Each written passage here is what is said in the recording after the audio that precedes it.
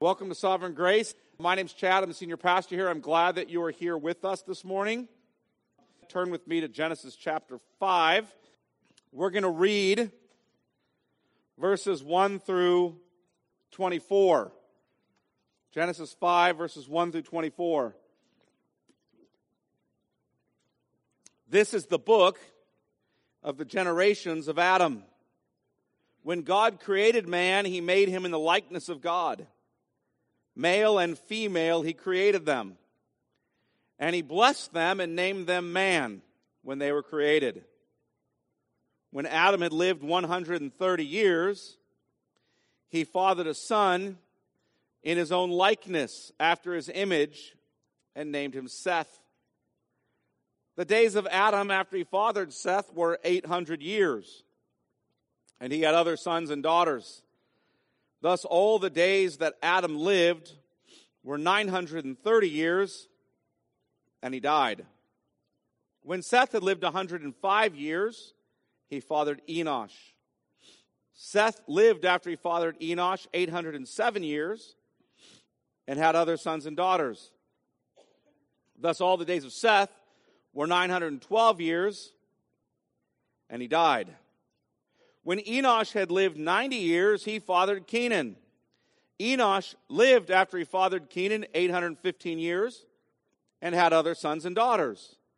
Thus all the days of Enosh were 905 years, and he died. When Kenan had lived 70 years, he fathered Mahalalel. Kenan lived after he fathered Mahalalel 840 years and had other sons and daughters. Thus all the days of Kenan were 910 years, and he died. When Mahalalel had lived 65 years, he fathered Jared. Mahalalel lived after he fathered Jared 830 years and had other sons and daughters.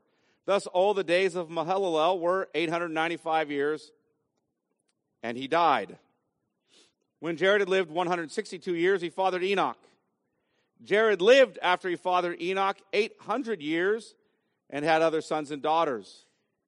Thus all the days of Jared were 962 years, and he died.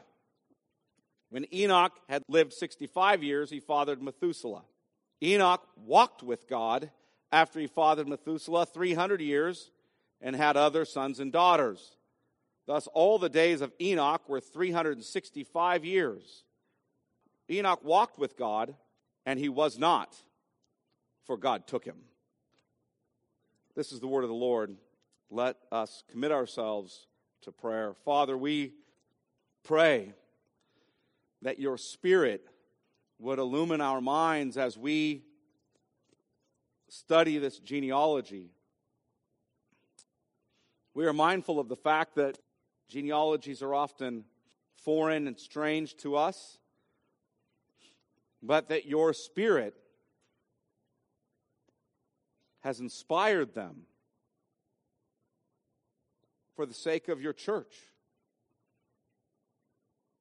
That all Scripture is breathed out by God and useful for teaching and rebuking and correcting and training in righteousness, so the man of God may be thoroughly equipped for every good work. And Father, we pray that your Spirit would help us see how this genealogy is given by the Spirit toward that end. Help us to understand both the curse of death that came because of sin and the defeat of death that came in the seed of the woman. We pray this in Jesus' name. Amen. Well, this is the second genealogy in Genesis that we're coming to. If you remember, I told you that Genesis is arranged around 10 genealogies. Most of the genealogies are about God's people. There are a couple of, if you will, anti-genealogies. For example, the genealogy of Esau or the genealogy of Ishmael. But today we're looking at this second genealogy in Genesis in a book arranged around 10 genealogies. And the first one, if you remember, started in chapter 2 and verse 4. These are the generations of the heavens and the earth.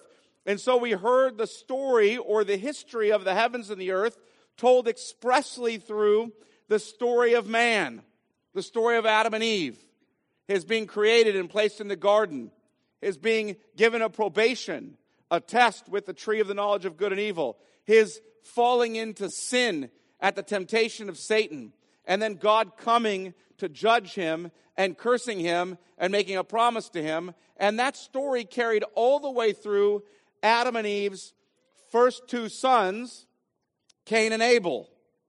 And we heard that story, that genealogy, as it went through Genesis chapter 4 and verse 26. And in Genesis chapter 5 and verse 1, we have announced to us the second genealogy in Genesis. This is the book of the generations of Adam.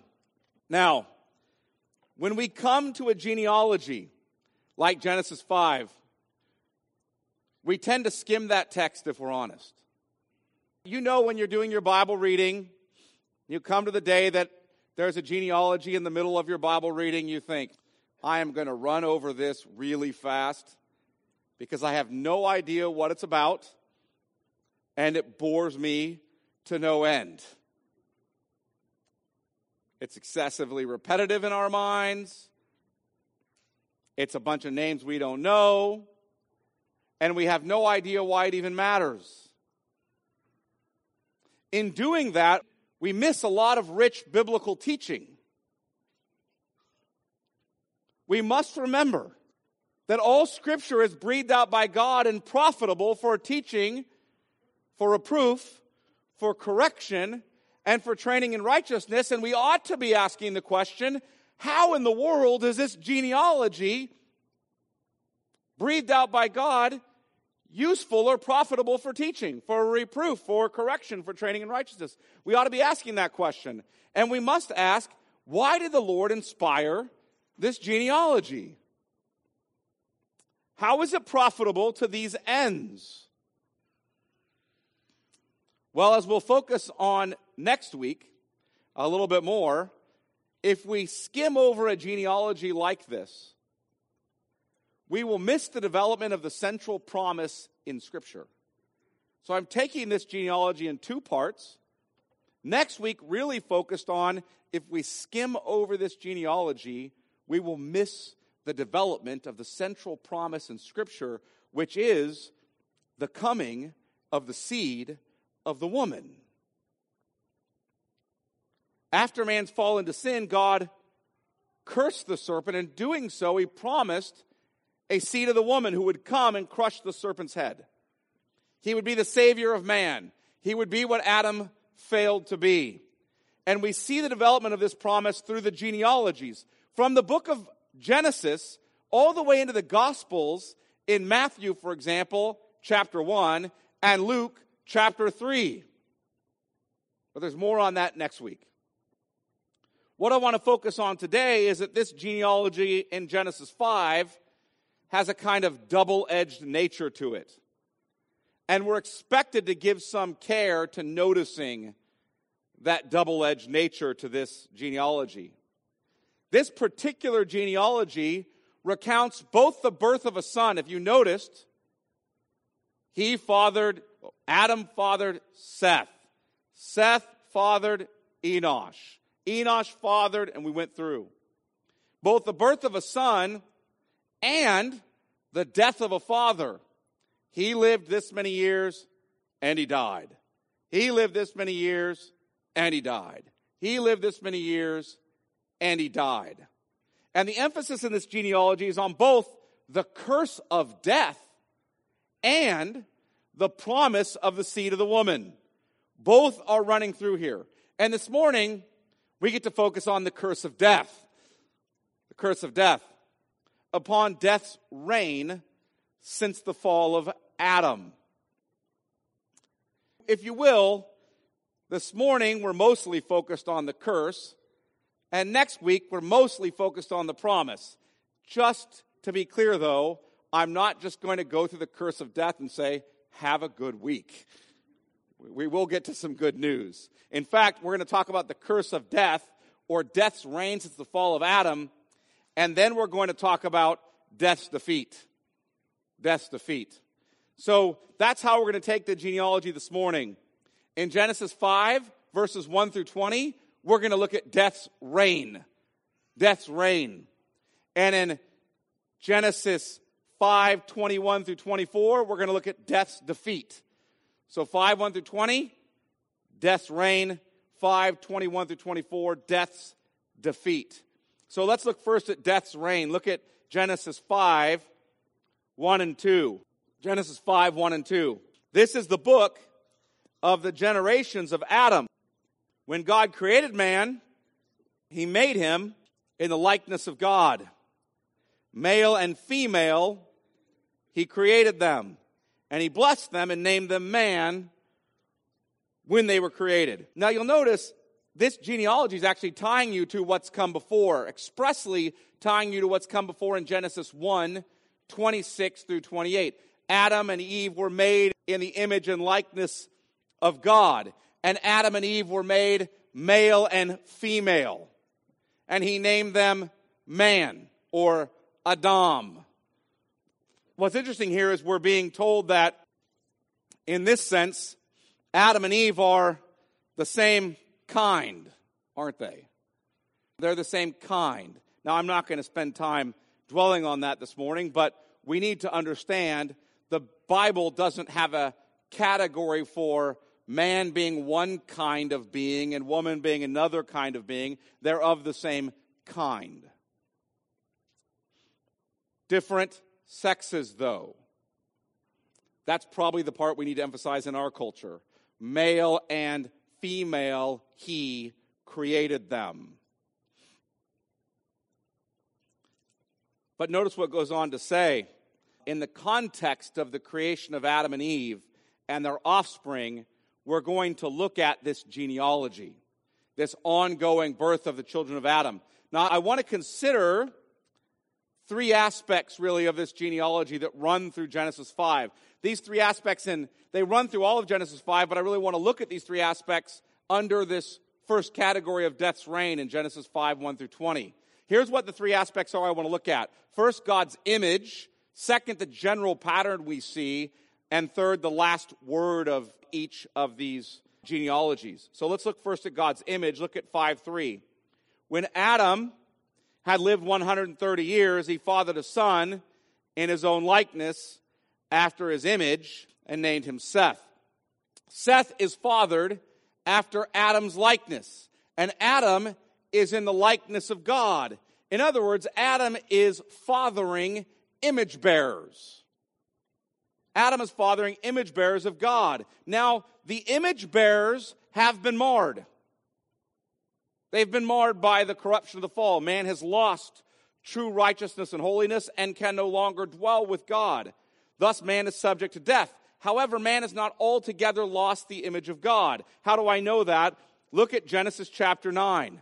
Genesis chapter 9, just briefly, so that we see man has not altogether lost the image of God. It's been corrupted. We are fallen. We are no longer truly righteous and holy. We can't be in God's presence anymore. But we have not lost the image of God in entirety. Look at Genesis 9:6. Whoever sheds the blood of man, by man shall his blood be shed, for God made man in his own image. I don't know if you've caught that, but the foundational doctrine behind the death penalty, what he's talking about here is the death penalty.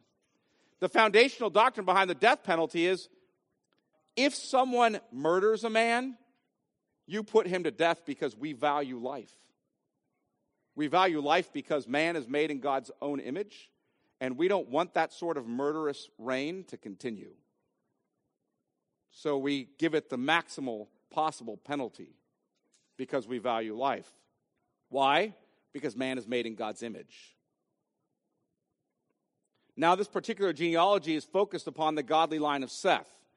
And I'll pick that up more next week, but I want to look at the general pattern here. Look at Genesis 5:3 again. And I'm going to just read all the way through 5:3 through the first part of verse 5. So verse 3 through verse 5 in the first part. When Adam had lived 130 years, notice the language, when he had lived 130 years, he fathered a son in his own likeness after his image and named him Seth. The days of Adam after he fathered Seth were 800 years, and he had other sons and daughters. Thus, all the days that Adam lived were 930 years. We'll stop there. When Adam had lived 130 years, focus on the pattern of the language. When he lived 130 years, he fathered a son, and he named him Seth.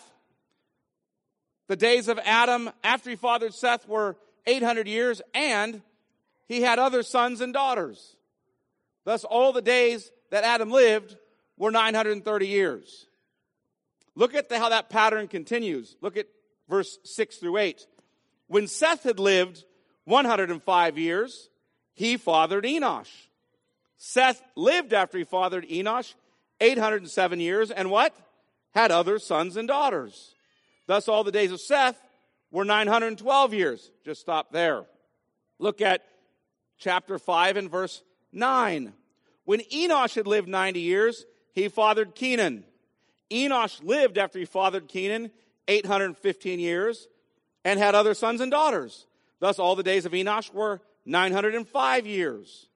Look at verse 12. When Kenan had lived 70 years, he fathered Mahalalel. Kenan lived after he fathered Mahalalel 840 years and had other sons and daughters. Thus, all the days of Kenan were 910 years. Look at verse 15. When Mahalalel had lived 65 years, he fathered Jared. Mahalalel lived after he fathered Jared 830 years and had other sons and daughters. Thus, all the days of Mahalalel were 895 years. Look at verse 18. When Jared had lived 162 years, he fathered Enoch. Jared lived after he fathered Enoch 800 years and had other sons and daughters. Thus, all the days of Jared were 962 years. Go down to verse 25. When Methuselah had lived 187 years, he fathered Lamech. Methuselah lived after he fathered Lamech 782 years and had other sons and daughters. Thus, all the days of Methuselah were 969 years. Are you guys recognizing the emphasis here? Over and over, the pattern. First, these men lived really long lives. Really long lives. Now, I'm not sure why the men lived longer in that period. People speculate about that. Scholars speculate about it. But here's what we know. The era before the flood, we're being told, was definitely different than the era after the flood. That's what we know. They lived longer. If you're not satisfied with that, I'm sorry. The Lord has chosen to reveal that to you and not told you much more. Second, these men are each fathering several sons and daughters. They're each fathering other sons and daughters. You keep hearing about that. They're being fruitful and multiplying and filling the earth. Third, the focus is not on the many sons and daughters. You don't hear the focus on the many sons and daughters, but it's on one son in each generation. Enosh, Mahalalel, Enoch, Jared, Methuselah. It's on one son in every generation. Now, we're going to look at that a lot more next week. But with that said, I want to look at the third aspect of our text. In other words, the last word. In Hebrew, literally, the last word in each of these genealogical sequences or in each generation. Look at Genesis 5:5. Look at the last three words in Hebrew. And he died. And he died. Look at Genesis 5:8. Last three words. And he died. Look at Genesis 5:11. Last three words. And he died. Look at Genesis 5:14. Last three words. And he died. Look at Genesis 5:17. Last three words. And he died. Look at Genesis 5:20. Last three words. And he died. Look at Genesis 5:27. Last three words. And he died. Look at Genesis 31. Last three words. And he died. In the Hebrew text, and he died is literally, it's a compound. You have the and attached to it, but it's literally, and he died. And he died. there's an emphasis here on the fact that the curse of death has been passed down to all men. To hear the relentless drumbeat, he gave birth to this person, he lived this many years, and he died. What was the curse? Eat from the tree of the knowledge of good and evil, and you will surely die. And he died. And he died. And he died. And he died. And he died. And he died. Death is relentless in this passage. It's relentless because the wages of sin is death. Look at Romans 5:12. Keep your hand there and look over at the book of Romans. If you're not familiar with your Bibles, go to the New Testament. Matthew, Mark, Luke, John, Acts, Romans. If you've gotten to 1st or 2nd Corinthians or any other Paul's epistles, you've gone too far. Romans chapter 5. Let's hear how Paul addresses this a bit. There's more in these 3 verses we're going to read than I could possibly have time for. If you know anything about my preaching, these 3 verses would take probably more than one sermon. But we're going to just look over them briefly. Romans 5:12 through 14.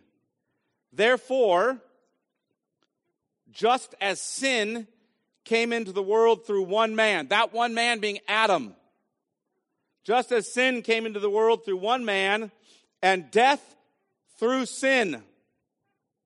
And so death spread to all men because all sinned. You guys seeing that happening in Genesis 5, aren't you? For sin indeed was in the world before the law was given. In other words, what he means by the law is the law of Moses on tablets of stone. Sin was in the world before the law was given. We know that sin is not counted where there is no law. In other words, if sin had not been in the world before the law was given, death wouldn't have been happening because sin is not counted where there is no law. And what you need to understand is there's not just the law of Moses. There's the moral law that God has given since the beginning of man. And man was violating that. So he goes on to say, yet, verse 14, yet death reigned from Adam to Moses, even over those whose sinning was not like the transgression of Adam. The people after Adam and before Moses sin in a way different than Adam did. Adam had a positive command. Do not eat from the tree of the knowledge of good and evil. He did. They still had sin and death reigning over them because they continued to sin, but in a way that was different. They didn't have a positive command like God coming and saying, don't eat from that tree. They had the moral law. Don't worship other gods. Don't take the Lord's name in vain. Keep the Sabbath. We go down the list. Don't murder. Don't commit adultery. Honor your father and mother. You guys know these various laws. Don't covet, etc., etc. Right? They had those laws. Now, it wasn't, again, a written positive law like it was when you get to Moses and the 10 Commandments, like he writes them in stone, in case you've been missing the point all this time. But they still had sin and death reigning in their lives. Now look what he goes on to say. Verse 14, yet death reigned from Adam to Moses, even over those whose sinnings was not like the transgression of Adam. And notice what he says about Adam. Adam, who was a type of the one who was to come. What does he mean by that? Due to Adam's fall, we're all sinners, and death reigned from Adam to Moses, and death reigned from Moses to Christ. That's what he's getting at. I want you to hear this, Sovereign Grace. Death reigns among the children of Adam and Eve. Death reigns among the children of Adam and Eve. Physical death reigns. We are dust, and to the dust we shall return. There's no overcoming it. Everyone will die. Everyone. The grave awaits you. It matters not what you've accomplished, how much money you've stored up, or what sort of name you've made for yourself. The grave is the great democratizer.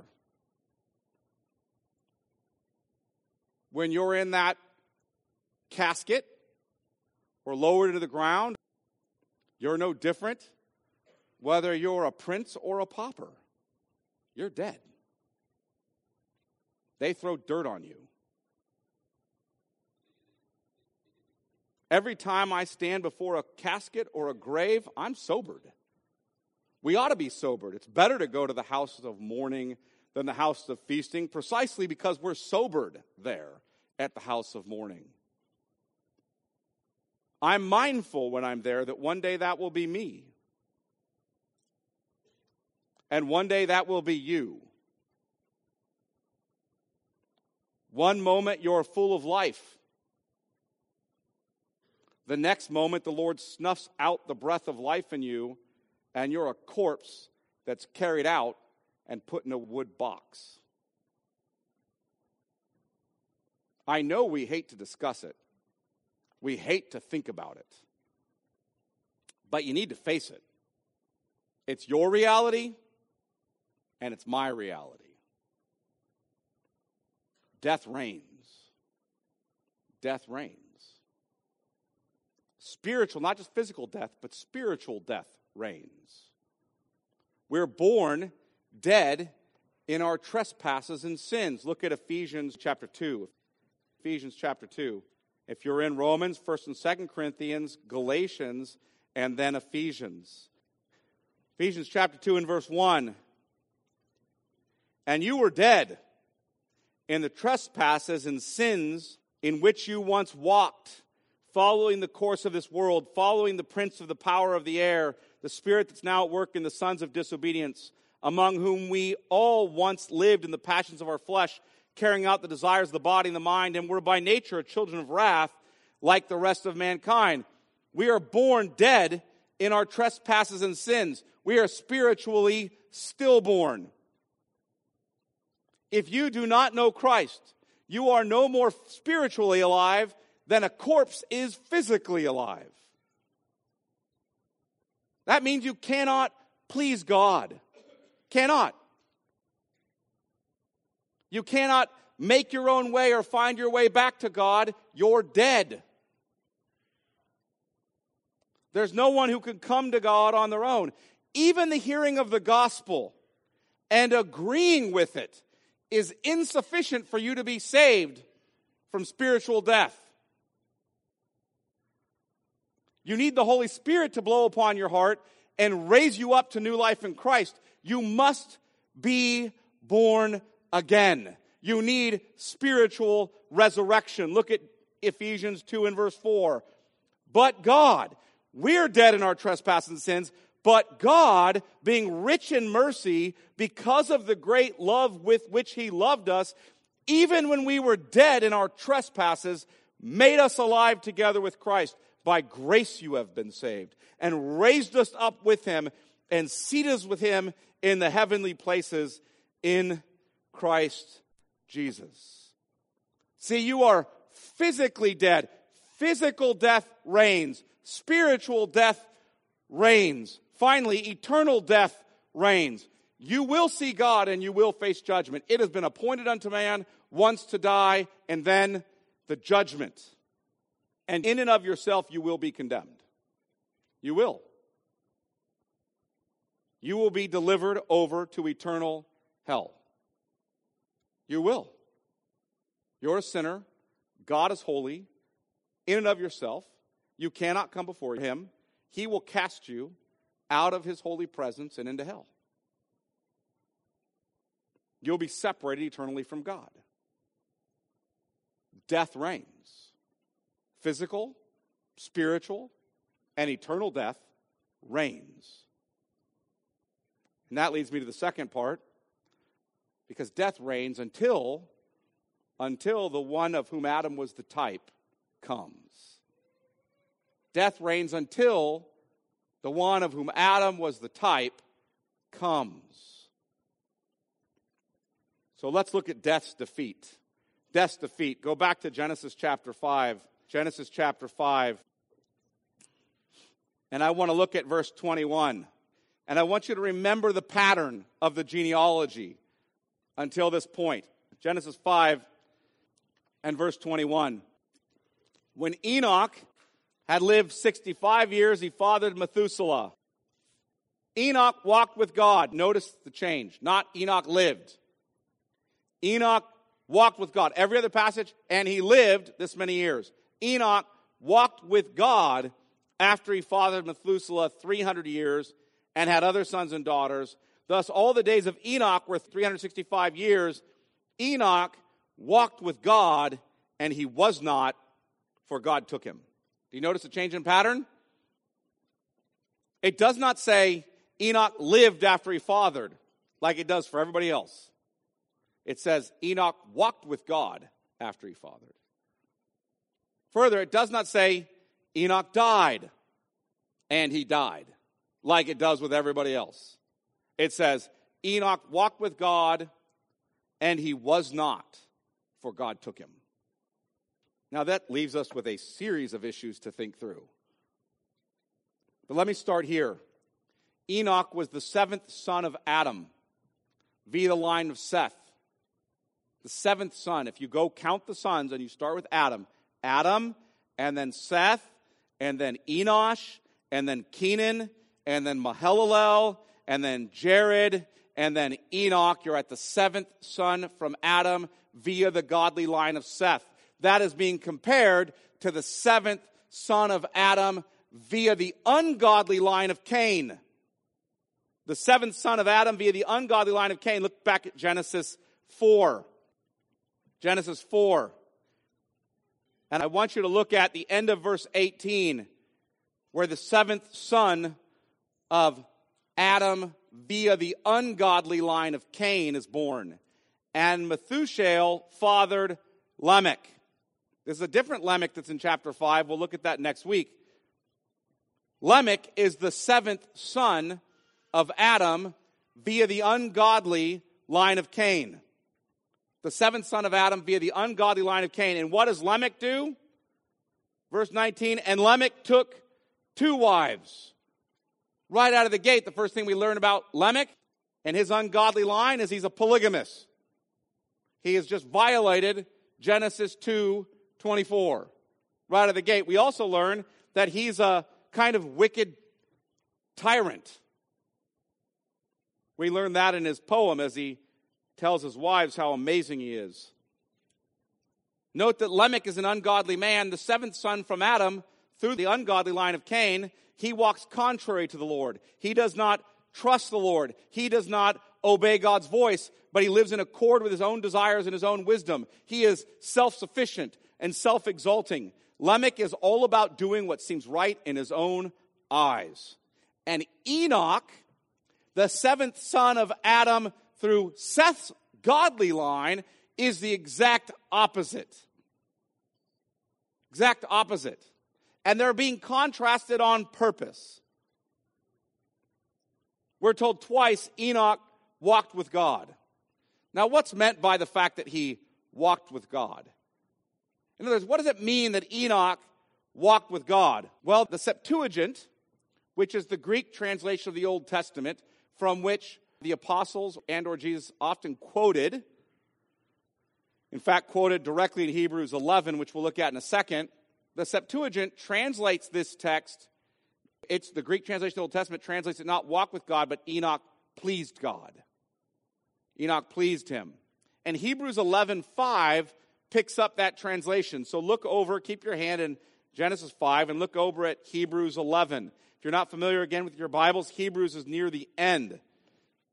Near the end. If you've gotten to James or 1st or 2nd Peter, etc., you've gone too far. 1st, 2nd, 3rd John, you've gone too far. But Hebrews chapter 11, this author is going to pick up the Greek translation of the Old Testament here. Look at Hebrews 11:5. By faith, Enoch was taken up so that he should not see death.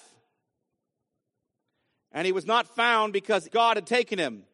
Now before he was taken, he was commended as having pleased God. And without faith, it's impossible to please God. See, Enoch believed God. He trusted the Lord, just like we're told Abel did in the immediately preceding verse in Hebrews 11:4. In Hebrews 11:4, Abel trusted God and pleased him. In Hebrews 11:5, Enoch trusted the Lord. From the fall of man on, there was only one hope of salvation. trusting in the Lord, trusting in the seed of the woman whom he would send. That was it. For only those who trust in the Lord have the substance of the things hoped for. Hebrews 11:1. Now faith, I don't like the ESV here, by the way. Faith is the substance of the things hoped for. That's the Greek word there. The substance of the things hoped for. That means there are things you're hoping for. Enoch or Abel are looking forward to the coming seed of the woman, the coming Christ, who would deliver to them salvation, who would crush the head of the serpent. And by faith, they literally apprehended that. They had hold of him. He was theirs. And all that he had was theirs. And they were his by faith. They had the substance. They had the stuff of the thing hoped for.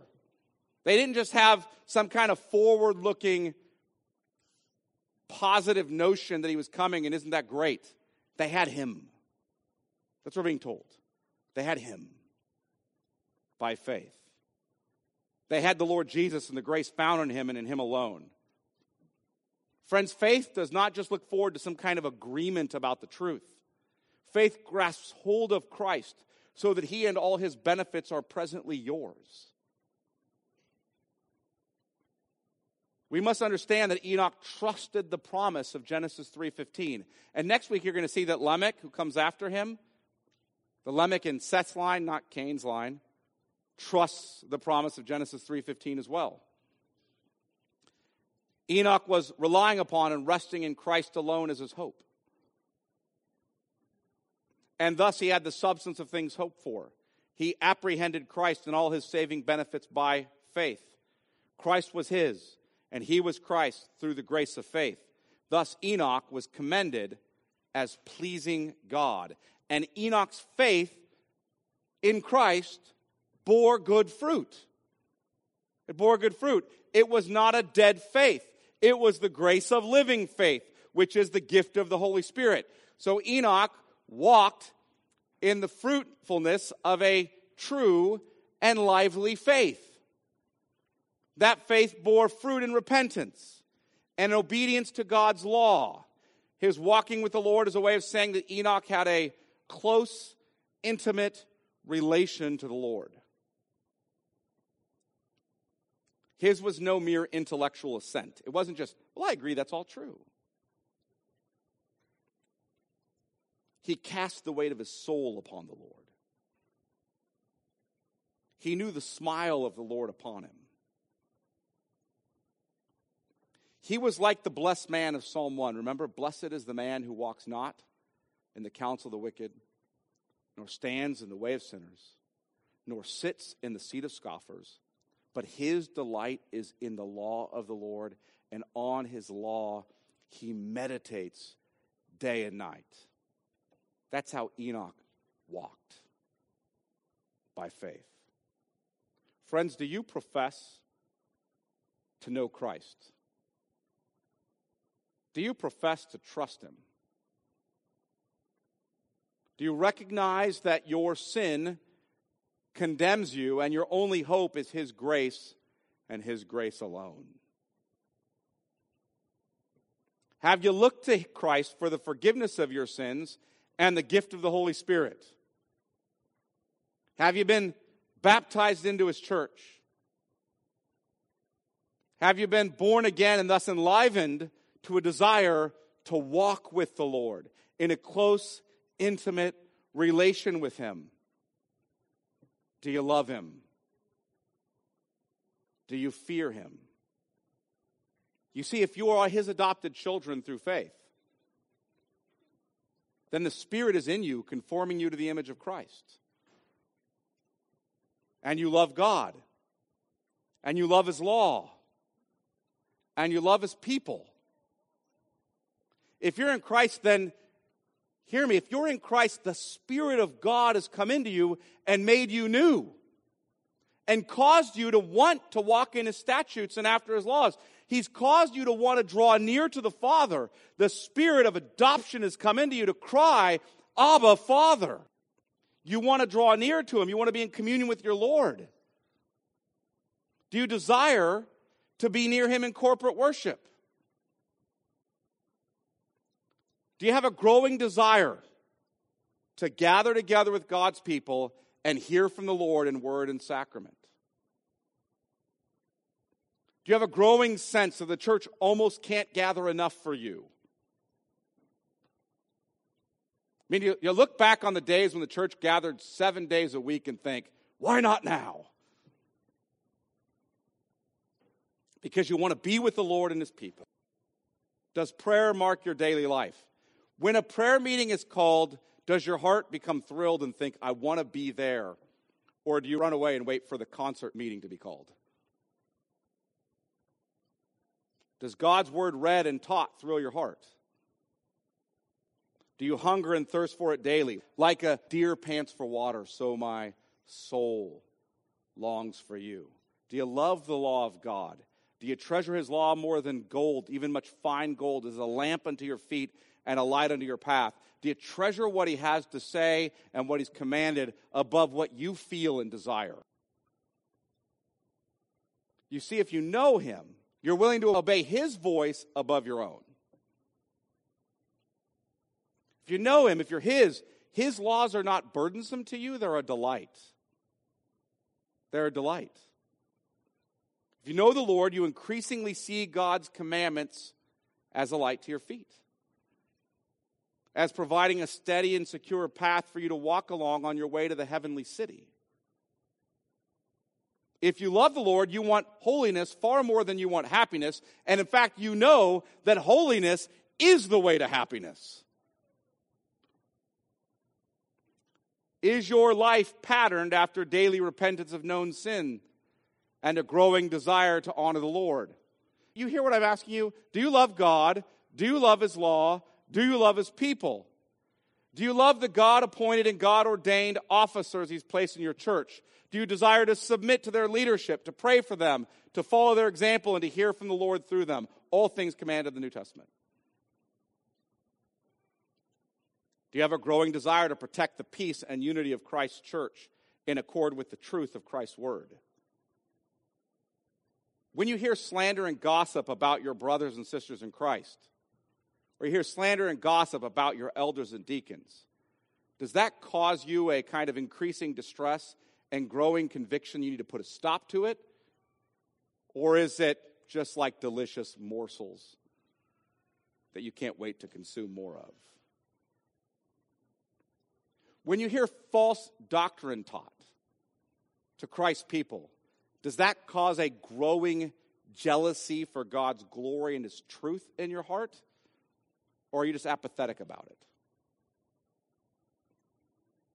To return to Cain and Abel, are you a cheerful sacrificial giver, or do you give God your leftovers? Are your eyes cast upon Christ in heaven, so that this world and what it offers pales in comparison? So that you're able to cheerfully and sacrificially and freely give of your time and talent and treasure? Or are you only interested in offering what's left over to the Lord after you've made sure that there's enough time, talent, and treasure left for you? See, I remember when Teresa and I were dating, she was a server in restaurants, and she'd come back with all this cash. You know, servers come back with loads of cash, right? When you're college students, it's like you struck gold, and you get that kind of job. She'd come back, and she'd count the cash, and she'd take an envelope and put, I'm going to declare her good works before men. She'll lose a little bit of eternal reward here, but I'm going to do it anyway because I learned from it. She'd take some of it and put it in an envelope, and I'd be like, what's that for?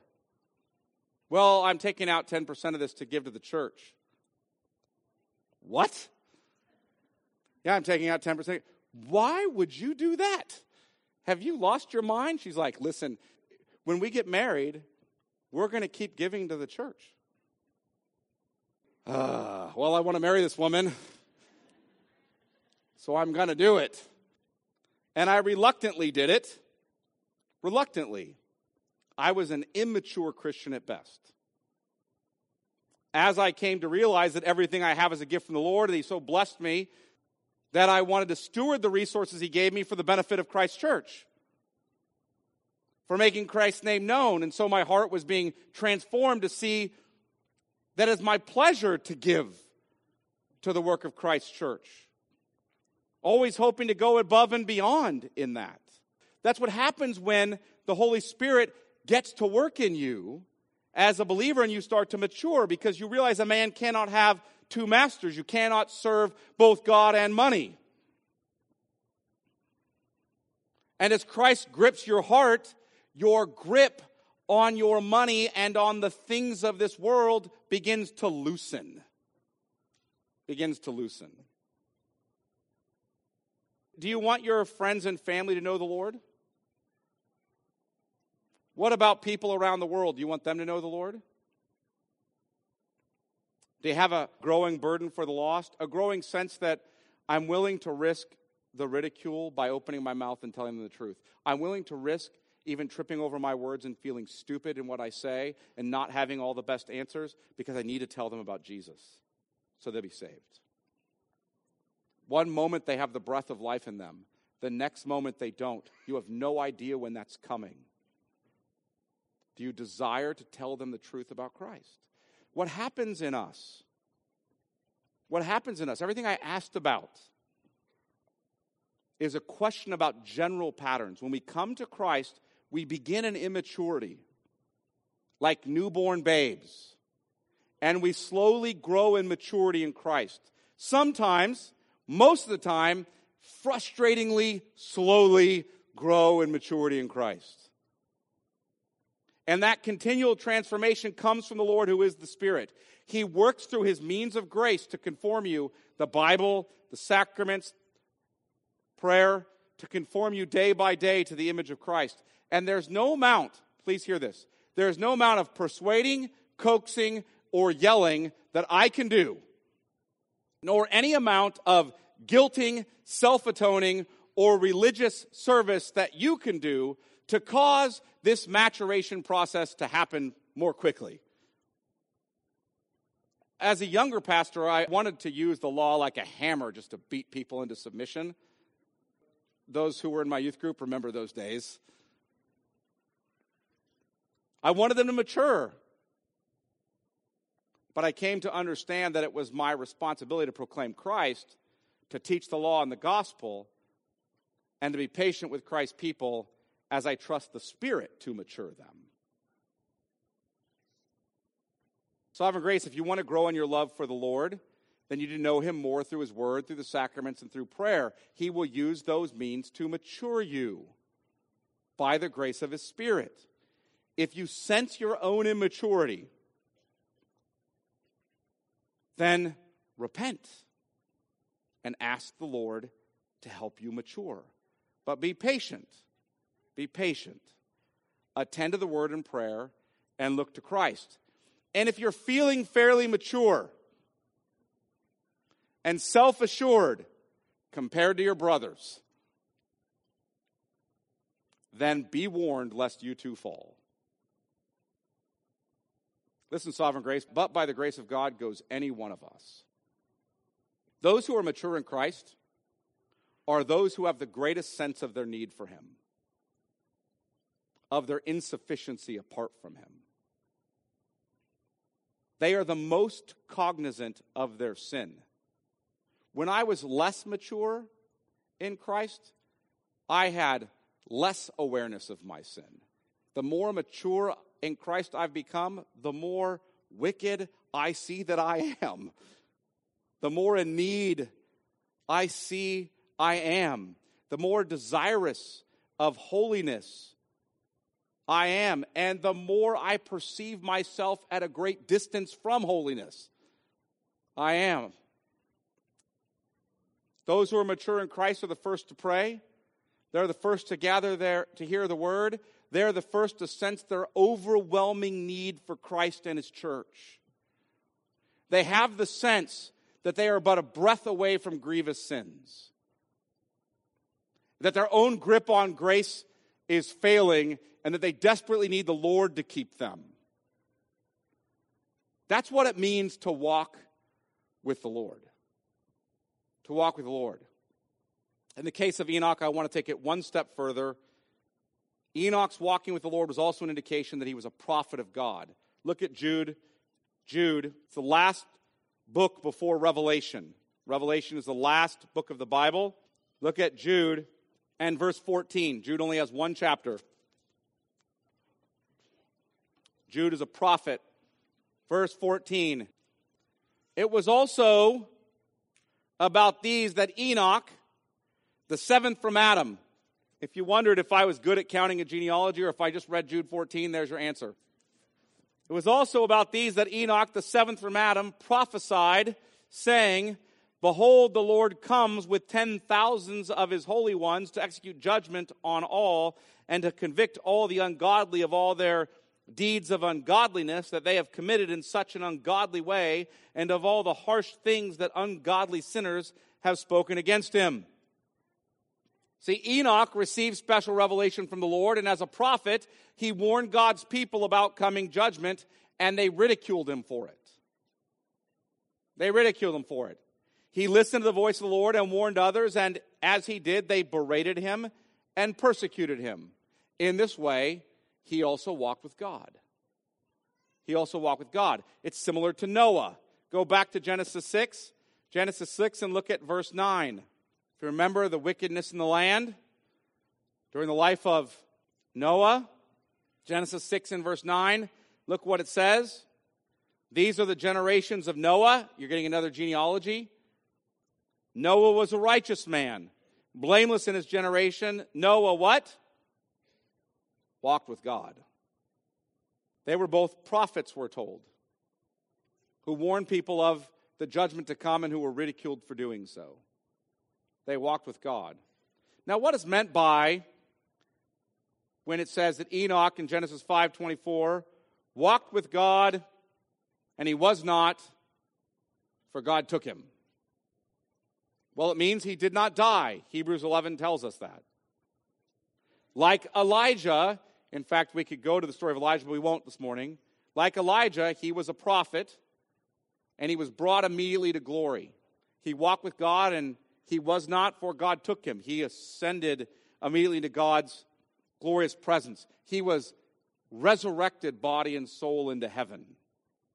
This is the bright spot of hope in this genealogy thus far. Death reigns throughout Genesis 5, and suddenly we see death's defeat in the life of Enoch. The Lord graciously saves Enoch from death and brings him home. This is an early taste. I want you to hear this. It's an early taste of what we will see come in the gospel of Jesus Christ. Christ, the seed of the woman, will come and defeat death. And all the way back here in Genesis 5, the Lord is giving us a glimpse of that glorious good news that death reigned until the one of whom Adam was the type came.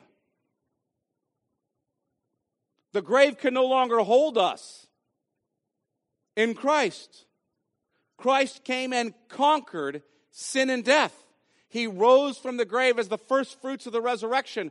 And all those who are in him no longer die in the fullest sense of the word. Yes, our bodies cease to have activity. But listen, I know what it's like when you stand over the grave. When you stand over the grave, it looks terribly final. But Christ's death and Christ's resurrection tells me it's not. It's not final. For all who are in Christ have eternal life already. We have been made spiritually alive, and we will be physically resurrected as well. Satan, sin, and death are the foes that Christ, the seed of the woman, has come to conquer. Death reigned until the one, Christ, of whom Adam was the type, came. And Enoch trusted in Christ. And so should we. Since therefore, Hebrews 2:14, don't turn there, just listen. Since therefore, the children share in flesh and blood, he himself, Jesus, he himself likewise partook of the same things, that through death he might destroy the one who has the power of death, that is the devil, and deliver all those who through fear of death were subject to lifelong slavery. We no longer need to live in lifelong slavery to the fear of death. which means that we no longer have to cling to the things of this world as if this is all there is. It's not. Look at, you only live once. Bucket lists, all that nonsense are the banners and behaviors of a world of men and women who think that all there is the here and now. Giving ourselves unto death out of a joyful desire to please the Lord is what marks those whose hearts and minds are set on heaven, where the Lord is. This is what it meant for Enoch to walk with God. May God give us the grace to follow his example. Let me pray. Father, we are thankful that even in the midst of the reign of death because of sin, you gave us Enoch. You gave us the story of a man who trusted in your Son, the Christ who was to come, and through him showed us how death would be defeated through the resurrection that Christ brings. We pray that we would trust in the Lord Jesus Christ and that we would see death's defeat. We pray Jesus would return soon and consummate all things. We pray for those who do not know Christ that you would cause them to look to him in faith and so be saved. And we pray for ourselves that your Spirit would grow us in maturity in Christ. That we would desire him and his benefits more than all that this world can offer. That we would know the freedom that we have from the lifelong slavery to the fear of death because of the death and resurrection of our Lord Jesus Christ. We pray this in Jesus' name. Amen.